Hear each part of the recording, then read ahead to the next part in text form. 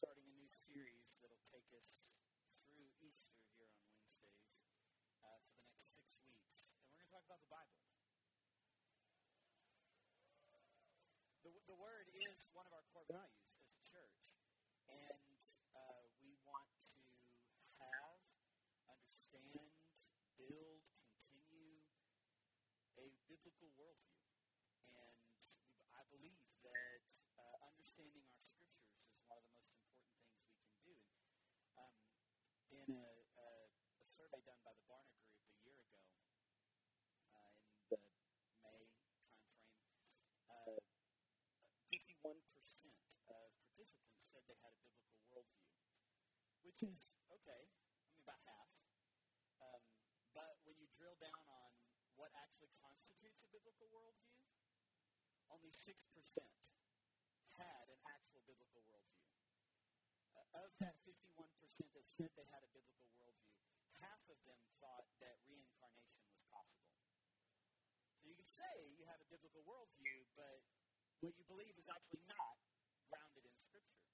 And if we believe that the tidal wave of culture is moving in the wrong direction, we want to stand against that.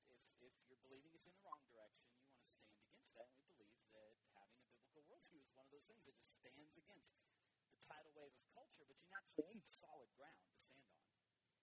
And understanding our Scripture is a part of it. There's many in an effort to fight against that tidal wave will try to stand for the inerrancy of Scripture, but they won't have a clue on what's actually in the Bible and what it all is talking about and what its meaning and what it stands for. And by no means would this be exhaustive through this series. I'm interested in giving you the big picture of Scripture to see how it all fits together and what it's truly all about. And the first thing we need to approach is our assumptions about the Bible. What is the Bible? And many times, if you have been raised in church, you'll have churchy answers. As someone who grew up in church, one of the things that I do and enjoy doing is to totally rip apart cliches because they're not helpful. They're based in some form of truth, but usually they just become patent answers to avoid dealing with difficult issues. And so you say, well, what is the Bible? It's the Word of God. Okay, well, what does that even mean? Firstly, you have to, how do you approach the Bible? If you don't know what it is, then you don't know how to approach it. If I'm trying to make a certain recipe, I need a cookbook. I need to know what it is, what it's for, and how to access it, correct? Otherwise, if I'm looking at an encyclopedia for a recipe, then that's probably not the right place, correct? So the Bible, it's a giant book. This thing's like over 1,000 pages. It's pretty intimidating. It's long.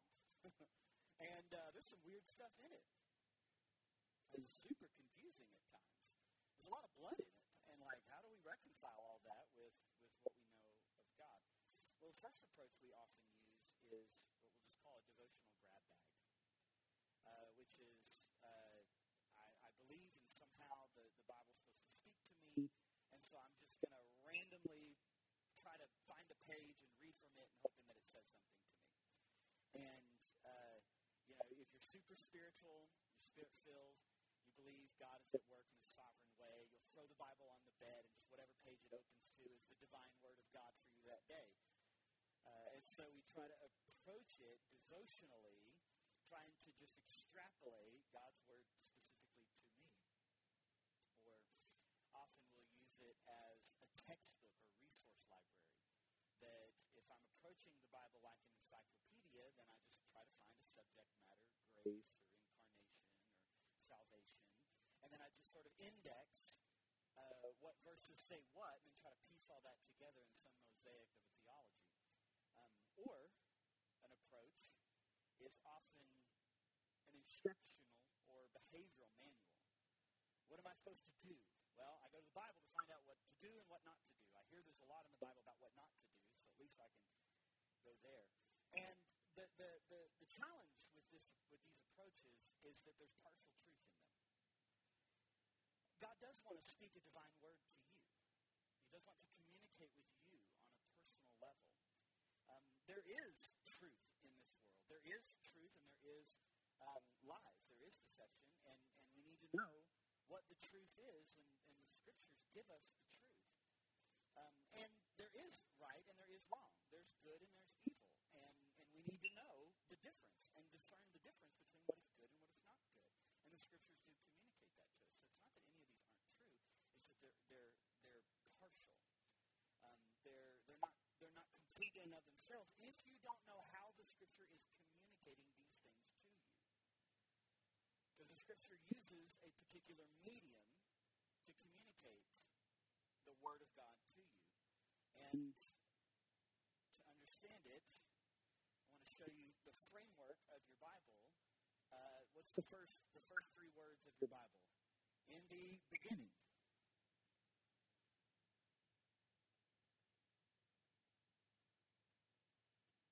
And the last line of your Bible, it's written as a letter, and so there's a few little epilogue things at the end. But it ends with, and they shall reign forever and ever. And we'll just phrase that, amen. Okay. So what kind of literature begins with, in the beginning, and ends with, and they shall reign forever and ever? A story. An actual big story.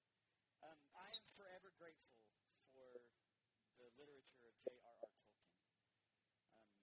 Tolkien. I'm uncertain about the film adaptations that are on the horizon. I'm uncertain about those, but Tolkien introduced to the modern era this idea of an epic narrative.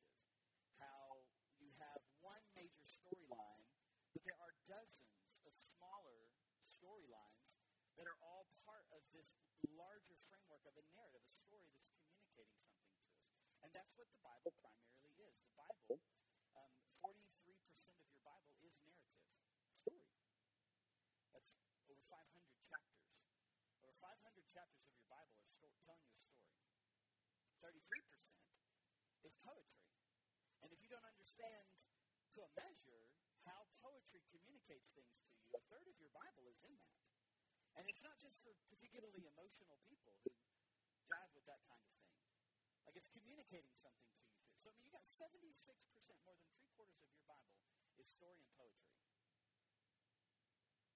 So if you're going to understand good and evil, if you're going to understand truth and lie, if you're going to understand God's Word to you, at least 3/4 of it is going to have to be through story and poetry. Only 24%, 300 chapters, are what's called prose discourse. Think the letters of Paul, just statements writing to you. And yet, let's all be honest, a lot of that is confusing to us, so we go to the places that are most comfortable for us, and that's usually Paul's letters, maybe the Gospels, and if you're particularly emotional, the Psalms. If you're just on an emotional roller coaster, the Psalms are for you. So, if we're going to understand truth that the Scriptures communicate to us, if we're going to understand good or what is good, what the Scriptures are communicating to us that is good or not good, if we're understanding how we live, our place in the world, if we're understanding God's design for the world, then we're going to have to understand this story. You're going to have to understand the plot of this story, the plot conflict of this story, and what it's all about. And so what is this story about? In one statement, it is one big story that leads to Jesus. This whole thing is about Jesus. And that's how Jesus understood it. Luke chapter 24, verse 44, this is after the resurrection.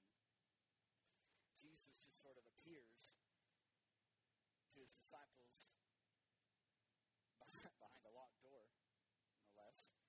He said to them, verse 44, "These are my words that I spoke to you while I was still with you, that everything written about me in," and he gives a three-part structure, "the law of Moses, or the Torah, the prophets, and the Psalms must be fulfilled." And he's speaking about a literary design of the Hebrew Bible.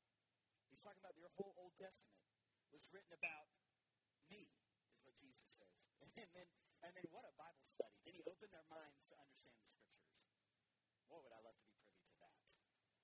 Well, we sort of are, because we have a few writings from the apostles. So Jesus thinks that when you read specifically your Old Testament, you're reading about him.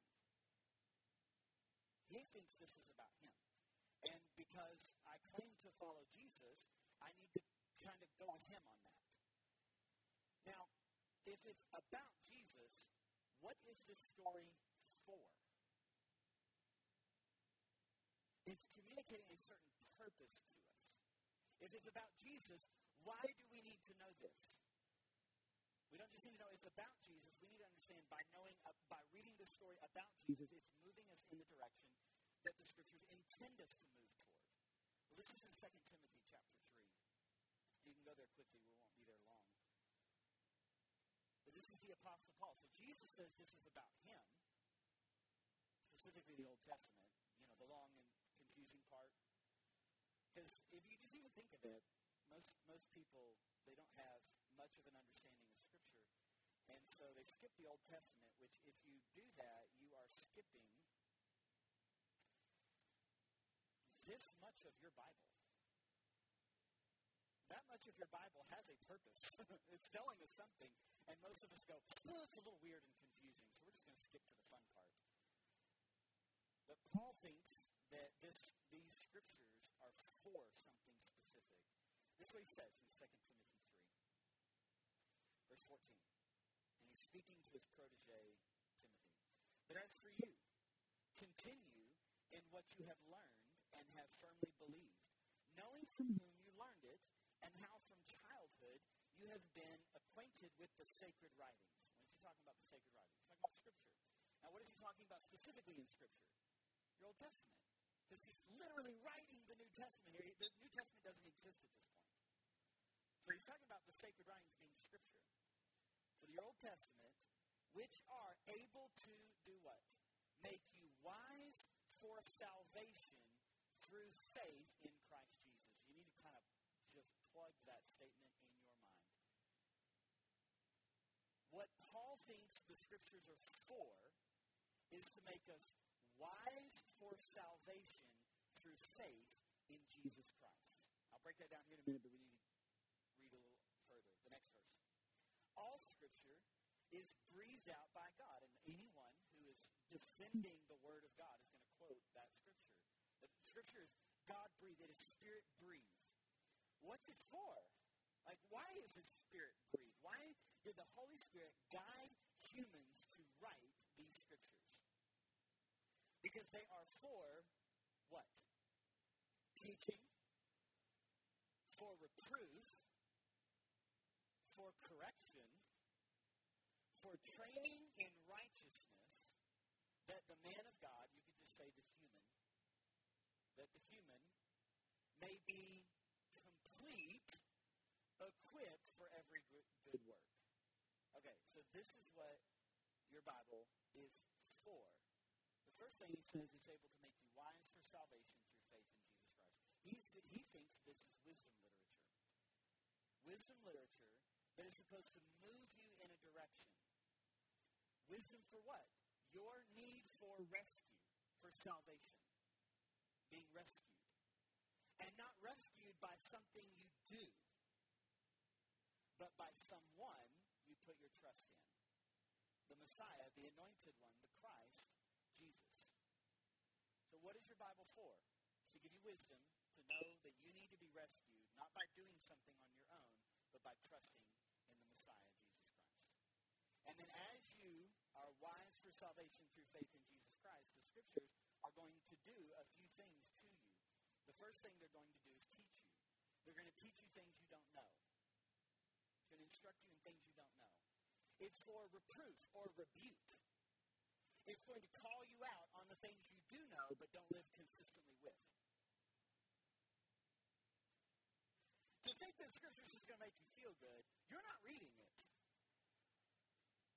It's going to rebuke you. It's going to call you out on things you already know but you don't live consistently with.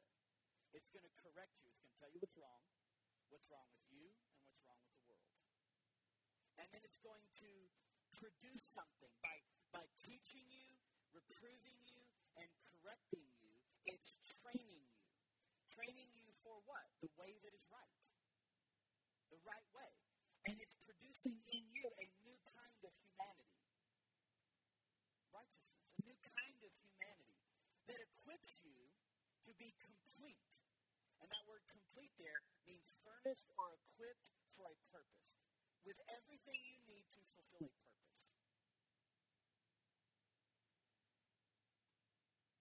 Like, I've read the Bible, and I didn't walk away with all of that. But Paul thinks that if you'll read the Bible, if you'll read these scriptures, and you'll pay attention to the Holy Spirit, you're going to walk away being taught, learning things you didn't know, being reproved, being called out on things that you did know, but you just don't live very well, corrected, which is going to point out what's wrong with you and the world, and it's going to train you to be a new kind of human, the kind of human that is fully equipped to fulfill a purpose. So we should probably know what that purpose is and how we need salvation or rescue by trusting in Jesus. That's what Paul thinks your scriptures are for. So to do that, we need to kind of see this whole storyline to see how we can become those kinds of humans that Paul is talking about here, wise for salvation through faith in Jesus Christ. Okay, to do that, and this is going to be more of a summary. Man, do I wish we could do a detailed deep dive. We'll get there one day. But I'm not there yet. Every time I go to study something, I'm like, yeah, I didn't see that before. Or, yeah, that one called me out. I'm becoming wise for salvation through faith in Jesus Christ, just like Paul is. Okay, if you're gonna understand the story, you got to go back to the beginning where the plot gets developed. So you got to go to the origin story. To do that, you got to go to Genesis 1. So from the very beginning, first 4 verses, the scriptures say this: in the beginning, God created the heavens and the earth. And the earth was without form and void, and darkness was over the face of the deep. And the Spirit of God hovered over the face of the waters. And God said, "Let there be light." And there was light. And God saw that the light was good, and He separated the light from the darkness. Okay. In the beginning, God created the heavens and the earth. So you have creation constituted. You know what? Let's just use some colors on this one. The heavens. What's up there? And the earth. And what was the status of the earth? It was formless and void, and darkness was over the face of the deep. And God said, "Let there be light." And He separated the light from the darkness, and He called that separation, that order, what? What was the word He used? Good. You know what word you will not find in Genesis 1 and 2? Perfect. I don't know how many times I'm going to say it. I'm going to say it till we all get it. Because it's so funny how people develop understandings or theologies or doctrines, and then they don't let Scripture get in the way of their doctrine. And I'm just at a place, pastorally speaking, that I don't feel the need to defend you from your Bible. From the weird parts. From the confusing parts. Like, it's not my job to keep you safe from your Bible. And part of it is, like, you got to call out things that we've heard and assumed and that aren't actually there. And then this is one of them, one of the many, that many times you'll hear the preacher say, and I'm sure I've said it in the past, I was wrong when I said it, but I'm sure I said it, that God created a perfect world. That word is not in there. But He did call it good. Not just once, 7 times. Then you have God in 6 acts creating order out of this chaos. The first 3 days, this is going too deep, but just FYI, the first 3 days are about creating form, separating the light from the darkness, the skies above from the earth below, the land from the sea, creating form. And then the next 3 days, He fills the form He created, He fills it with the sun and the moon, the stars, then the birds and the fish, and then animals and people, right? Okay, so that's just, your Genesis 1 is endlessly deep. It's just, there's so much there. So, God creates from this chaos order. Okay, that's the process that he is in creation. He takes the chaos, the formless, the dark, formless void, and creates order. The first one being light. And he calls that process good. Then, at the pinnacle of his creation, he says in verse 26, let us make human in our image, after our likeness. So he creates human in his image, after his likeness, and let them have what?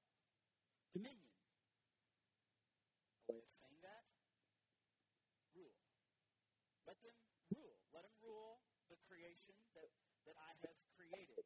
Verse 27 is a 3-line poem, which, there's so much in this little poem. Just three simple lines. God created man or human in his own image. In the image of God, he created him. Male and female, he created them.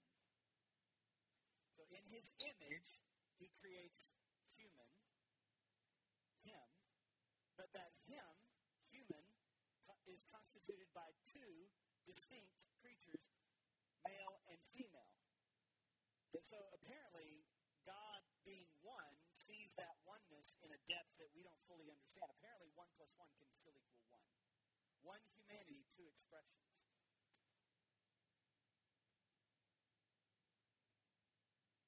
So it's in this relational endeavor that we image God. Apparently, you cannot fully image God in isolation. It's a relational endeavor. But it's also an endeavor that's connected with the one who gave the image. So, what it means to image God is in this triad of relationship where human to human in God is in relationship with one another, but for what purpose? To rule.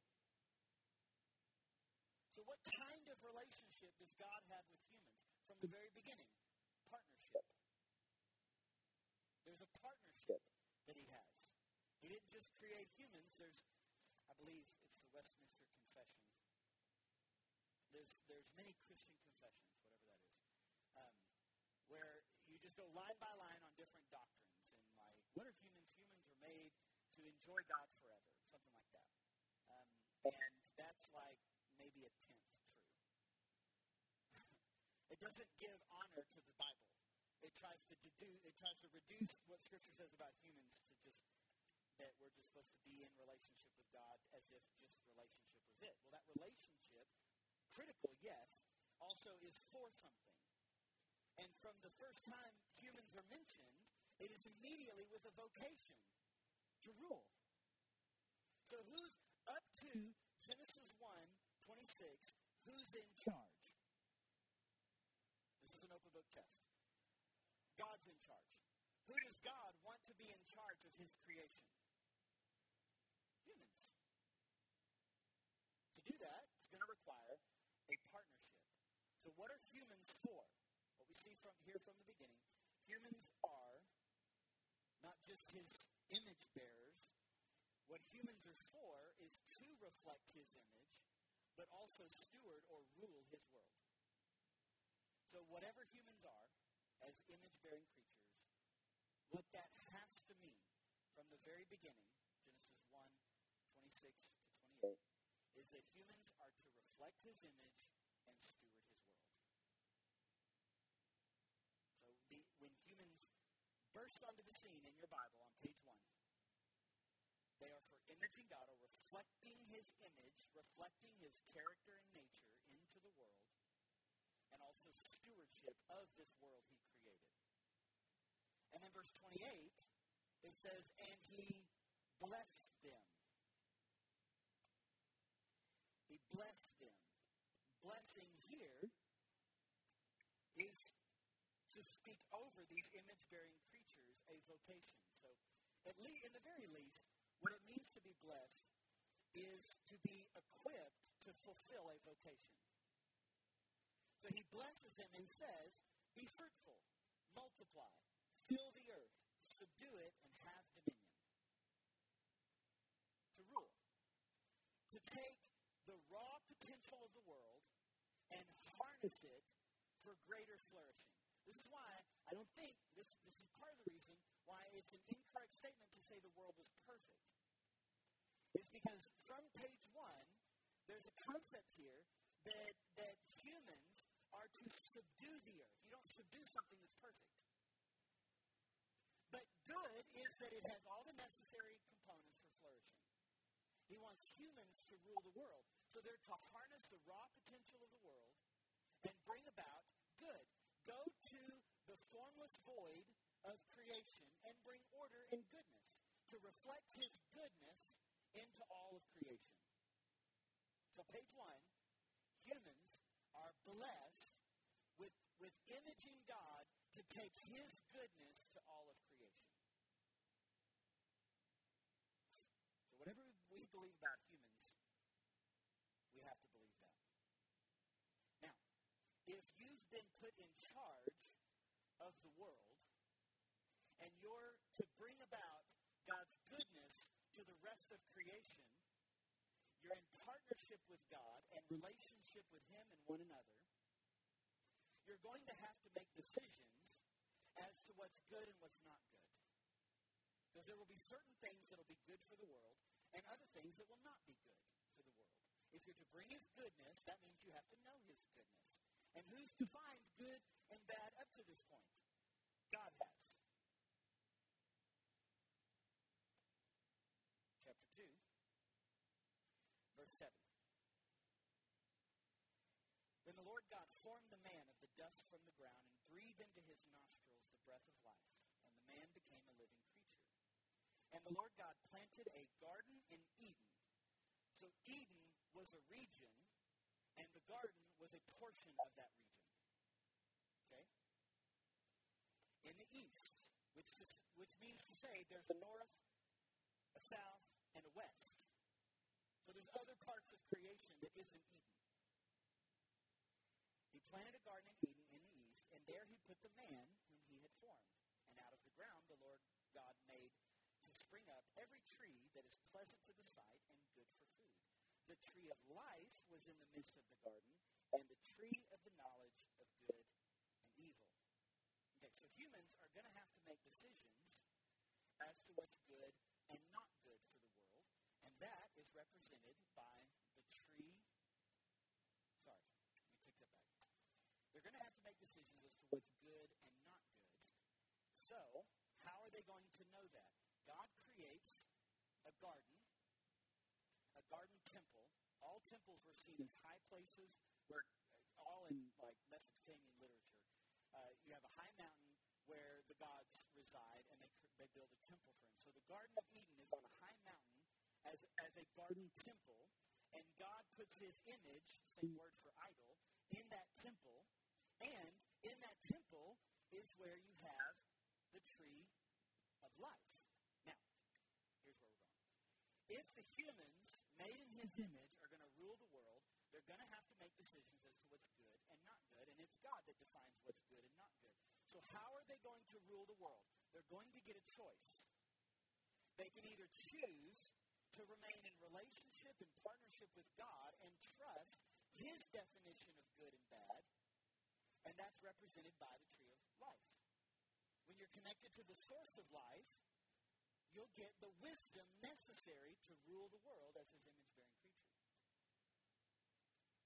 Which means you're going to have to trust. You're going to have to trust his definition of good and bad. But there's also a way to seize that knowledge for yourself and define good and evil on your own terms. Genesis 2:15. The Lord God took the man and put him in the Garden of Eden to work it and keep it. Now, without going too deep into those, think of that as a further expression of Genesis 1:28 for them to subdue the earth and have dominion. They're to take the garden and work it and keep it. And Eden is just a region of the world, and the garden is a small portion of Eden. They're supposed to work the garden and keep it in order to take the goodness of God's garden temple into the rest of creation, to subdue it. They got to fill the earth. They're not filling the earth right now. They're just a couple. Well, at this point, they're just a man. It's going to require something else to fill the earth, to fulfill that vocation. So, he's called to work it and keep it. And those words, man, they have so much definition. But they're supposed to, that's part of ruling the world, is working it and tending, caring for this garden, and extending it into the rest of creation. To go fill the world with his goodness. Okay? And they get a choice. Will they trust God for the definition of good and bad and stay connected to the tree of life? Or, as it says here, verse 16, and the Lord God commanded them, saying, you may surely eat of every tree of the garden, but of the tree of the knowledge of good and evil you shall not eat, for in the day that you eat of it, you shall surely die. If you seize that control for yourself, if you choose to define good and bad on your own terms, seize that fruit on your own for yourself, you will be cut off from the source of life. It will result in a death. But every other tree you can eat of. Meaning you get to work and keep in this garden temple. You get to extend the goodness of God into all of creation. But to do that, you're going to trust me for the definition of good and bad. Or you can take it for yourself. But if you do that, you'll be cut off from the source of life.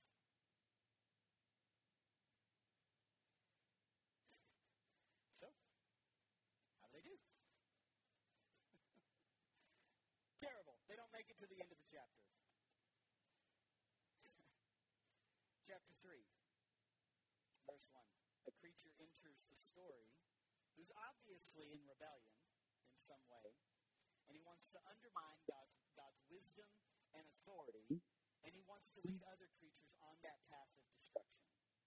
Verse 1, now the serpent was more crafty than any other beast of the field. Language here used specifically. Remember, what did humans have dominion over? The beasts of the field. Now the serpent was more crafty. That word there is used in wisdom literature, mostly in the positive. Subtle. Wise. They're able to leverage their understanding for themselves. The serpent was more crafty than any other beast of the field that the Lord God had made. And he said to the woman, so when I talk about weird stuff in your Bible, chapter 3 introduces a talking snake. So like if you're like bound to a modernist logical framework, that's going to mess with you a little bit. So there's weird stuff in the Bible, like a talking snake on page 3. He said to the woman, did God actually say? Did he actually say, you shall not eat of any tree in the garden? And the woman said to the serpent, no, we can eat of any, or we can eat all these fruit trees in the garden. But God did say, you shall not eat of the fruit of the tree that's in the midst of the garden, neither shall you touch it, lest you die. But the serpent said to the woman, no way. You will not surely die. For God knows that when you eat of it, your eyes will be opened and you will be like God, knowing good and evil. Okay, just pause to see the subtlety here. God knows something you don't. And he's holding out on you. He undermines their trust. God's holding out on you. For he knows that if you eat of it, you'll be like God. Now, who in this story is the most like God? The image-bearing creature.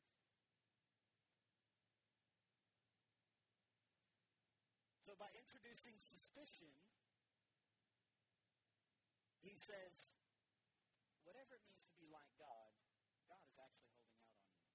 If you really want to be like God, you need to seize control of good and bad for yourself. need to see more than just temptation to eat fruit, okay? Like, I don't know about you. I've never been tempted to sin by eating fruit. It's just, I don't struggle with that sin. There's obviously more going on than eating fruit. And you could structure it, well, it's just simply God's command or God's word. And you'd be right. But what is going on here that this story is communicating to us? Far more than just what you see at the surface. You have to sit with this. He's introduced suspicion. God knows something that you don't and is holding out on you. He knows that your eyes will be opened and you'll be like God, knowing, defining, controlling good and evil. And here's then introduced a little literary device that's used throughout your Bible. So when the woman saw that the tree was good for food and that it was a delight to the eyes and that the tree was to be desired to make one wise, she took of its fruit and ate, and she gave some to her husband who was with her, and he ate. This little literary device, she saw the fruit was good, she took it and gave it, creates a little literary device that your scriptures will use over and over to talk about when humans seize control and do what they think is good in their own eyes, and then the chaos that ensues afterward. So Sarai sees her Egyptian slave Hagar. She takes her and gives her to her husband Abraham, or Abram at the time. It's telling you, hey, we've been here, don't do that. But did you see what the temptation was? It was desirable to make one wise. There's a wisdom that I can attain that'll be above God's word, God's boundary.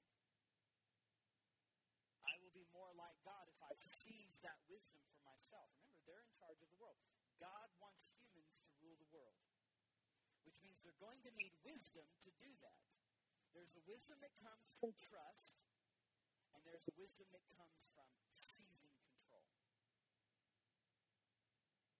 And they seize control. And this is a key moment in the story. They fail at fulfilling their vocation and identity of being image bearers. The scriptures call that sin. Sin means to miss the mark. They miss the mark of ruling the world as God's image bearer. And instead, they rebel.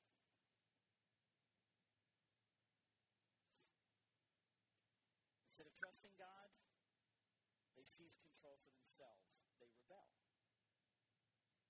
And what results is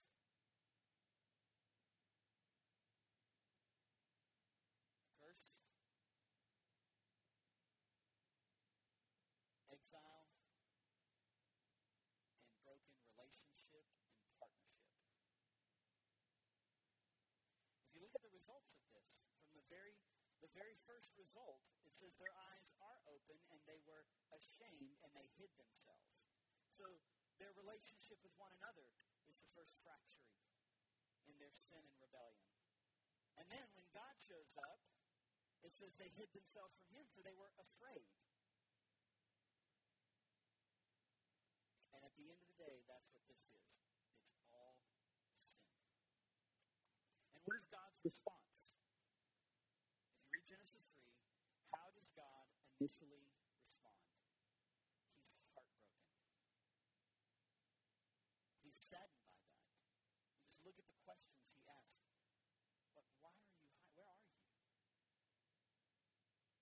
Why have you taken of the fruit? Who told you you were naked? It's heartbreak. And what follows, God curses the ground, and he curses the serpent. You know who he does not curse? Humans. He simply assigns to them the consequences of their decision. And we'll look a little bit more at the things that are in Genesis 3 next week, and then I'll show you how that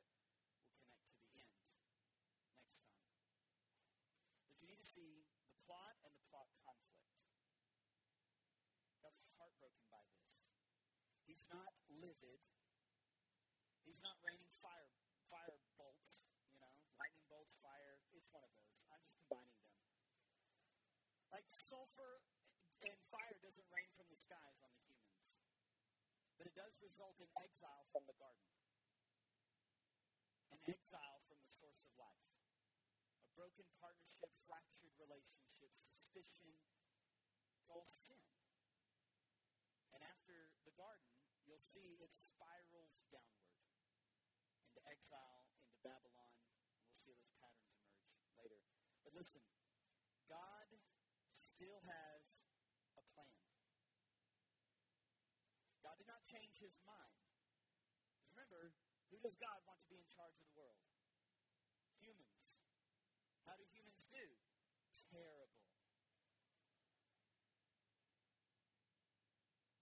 But he doesn't wad it all up and throw it in the trash.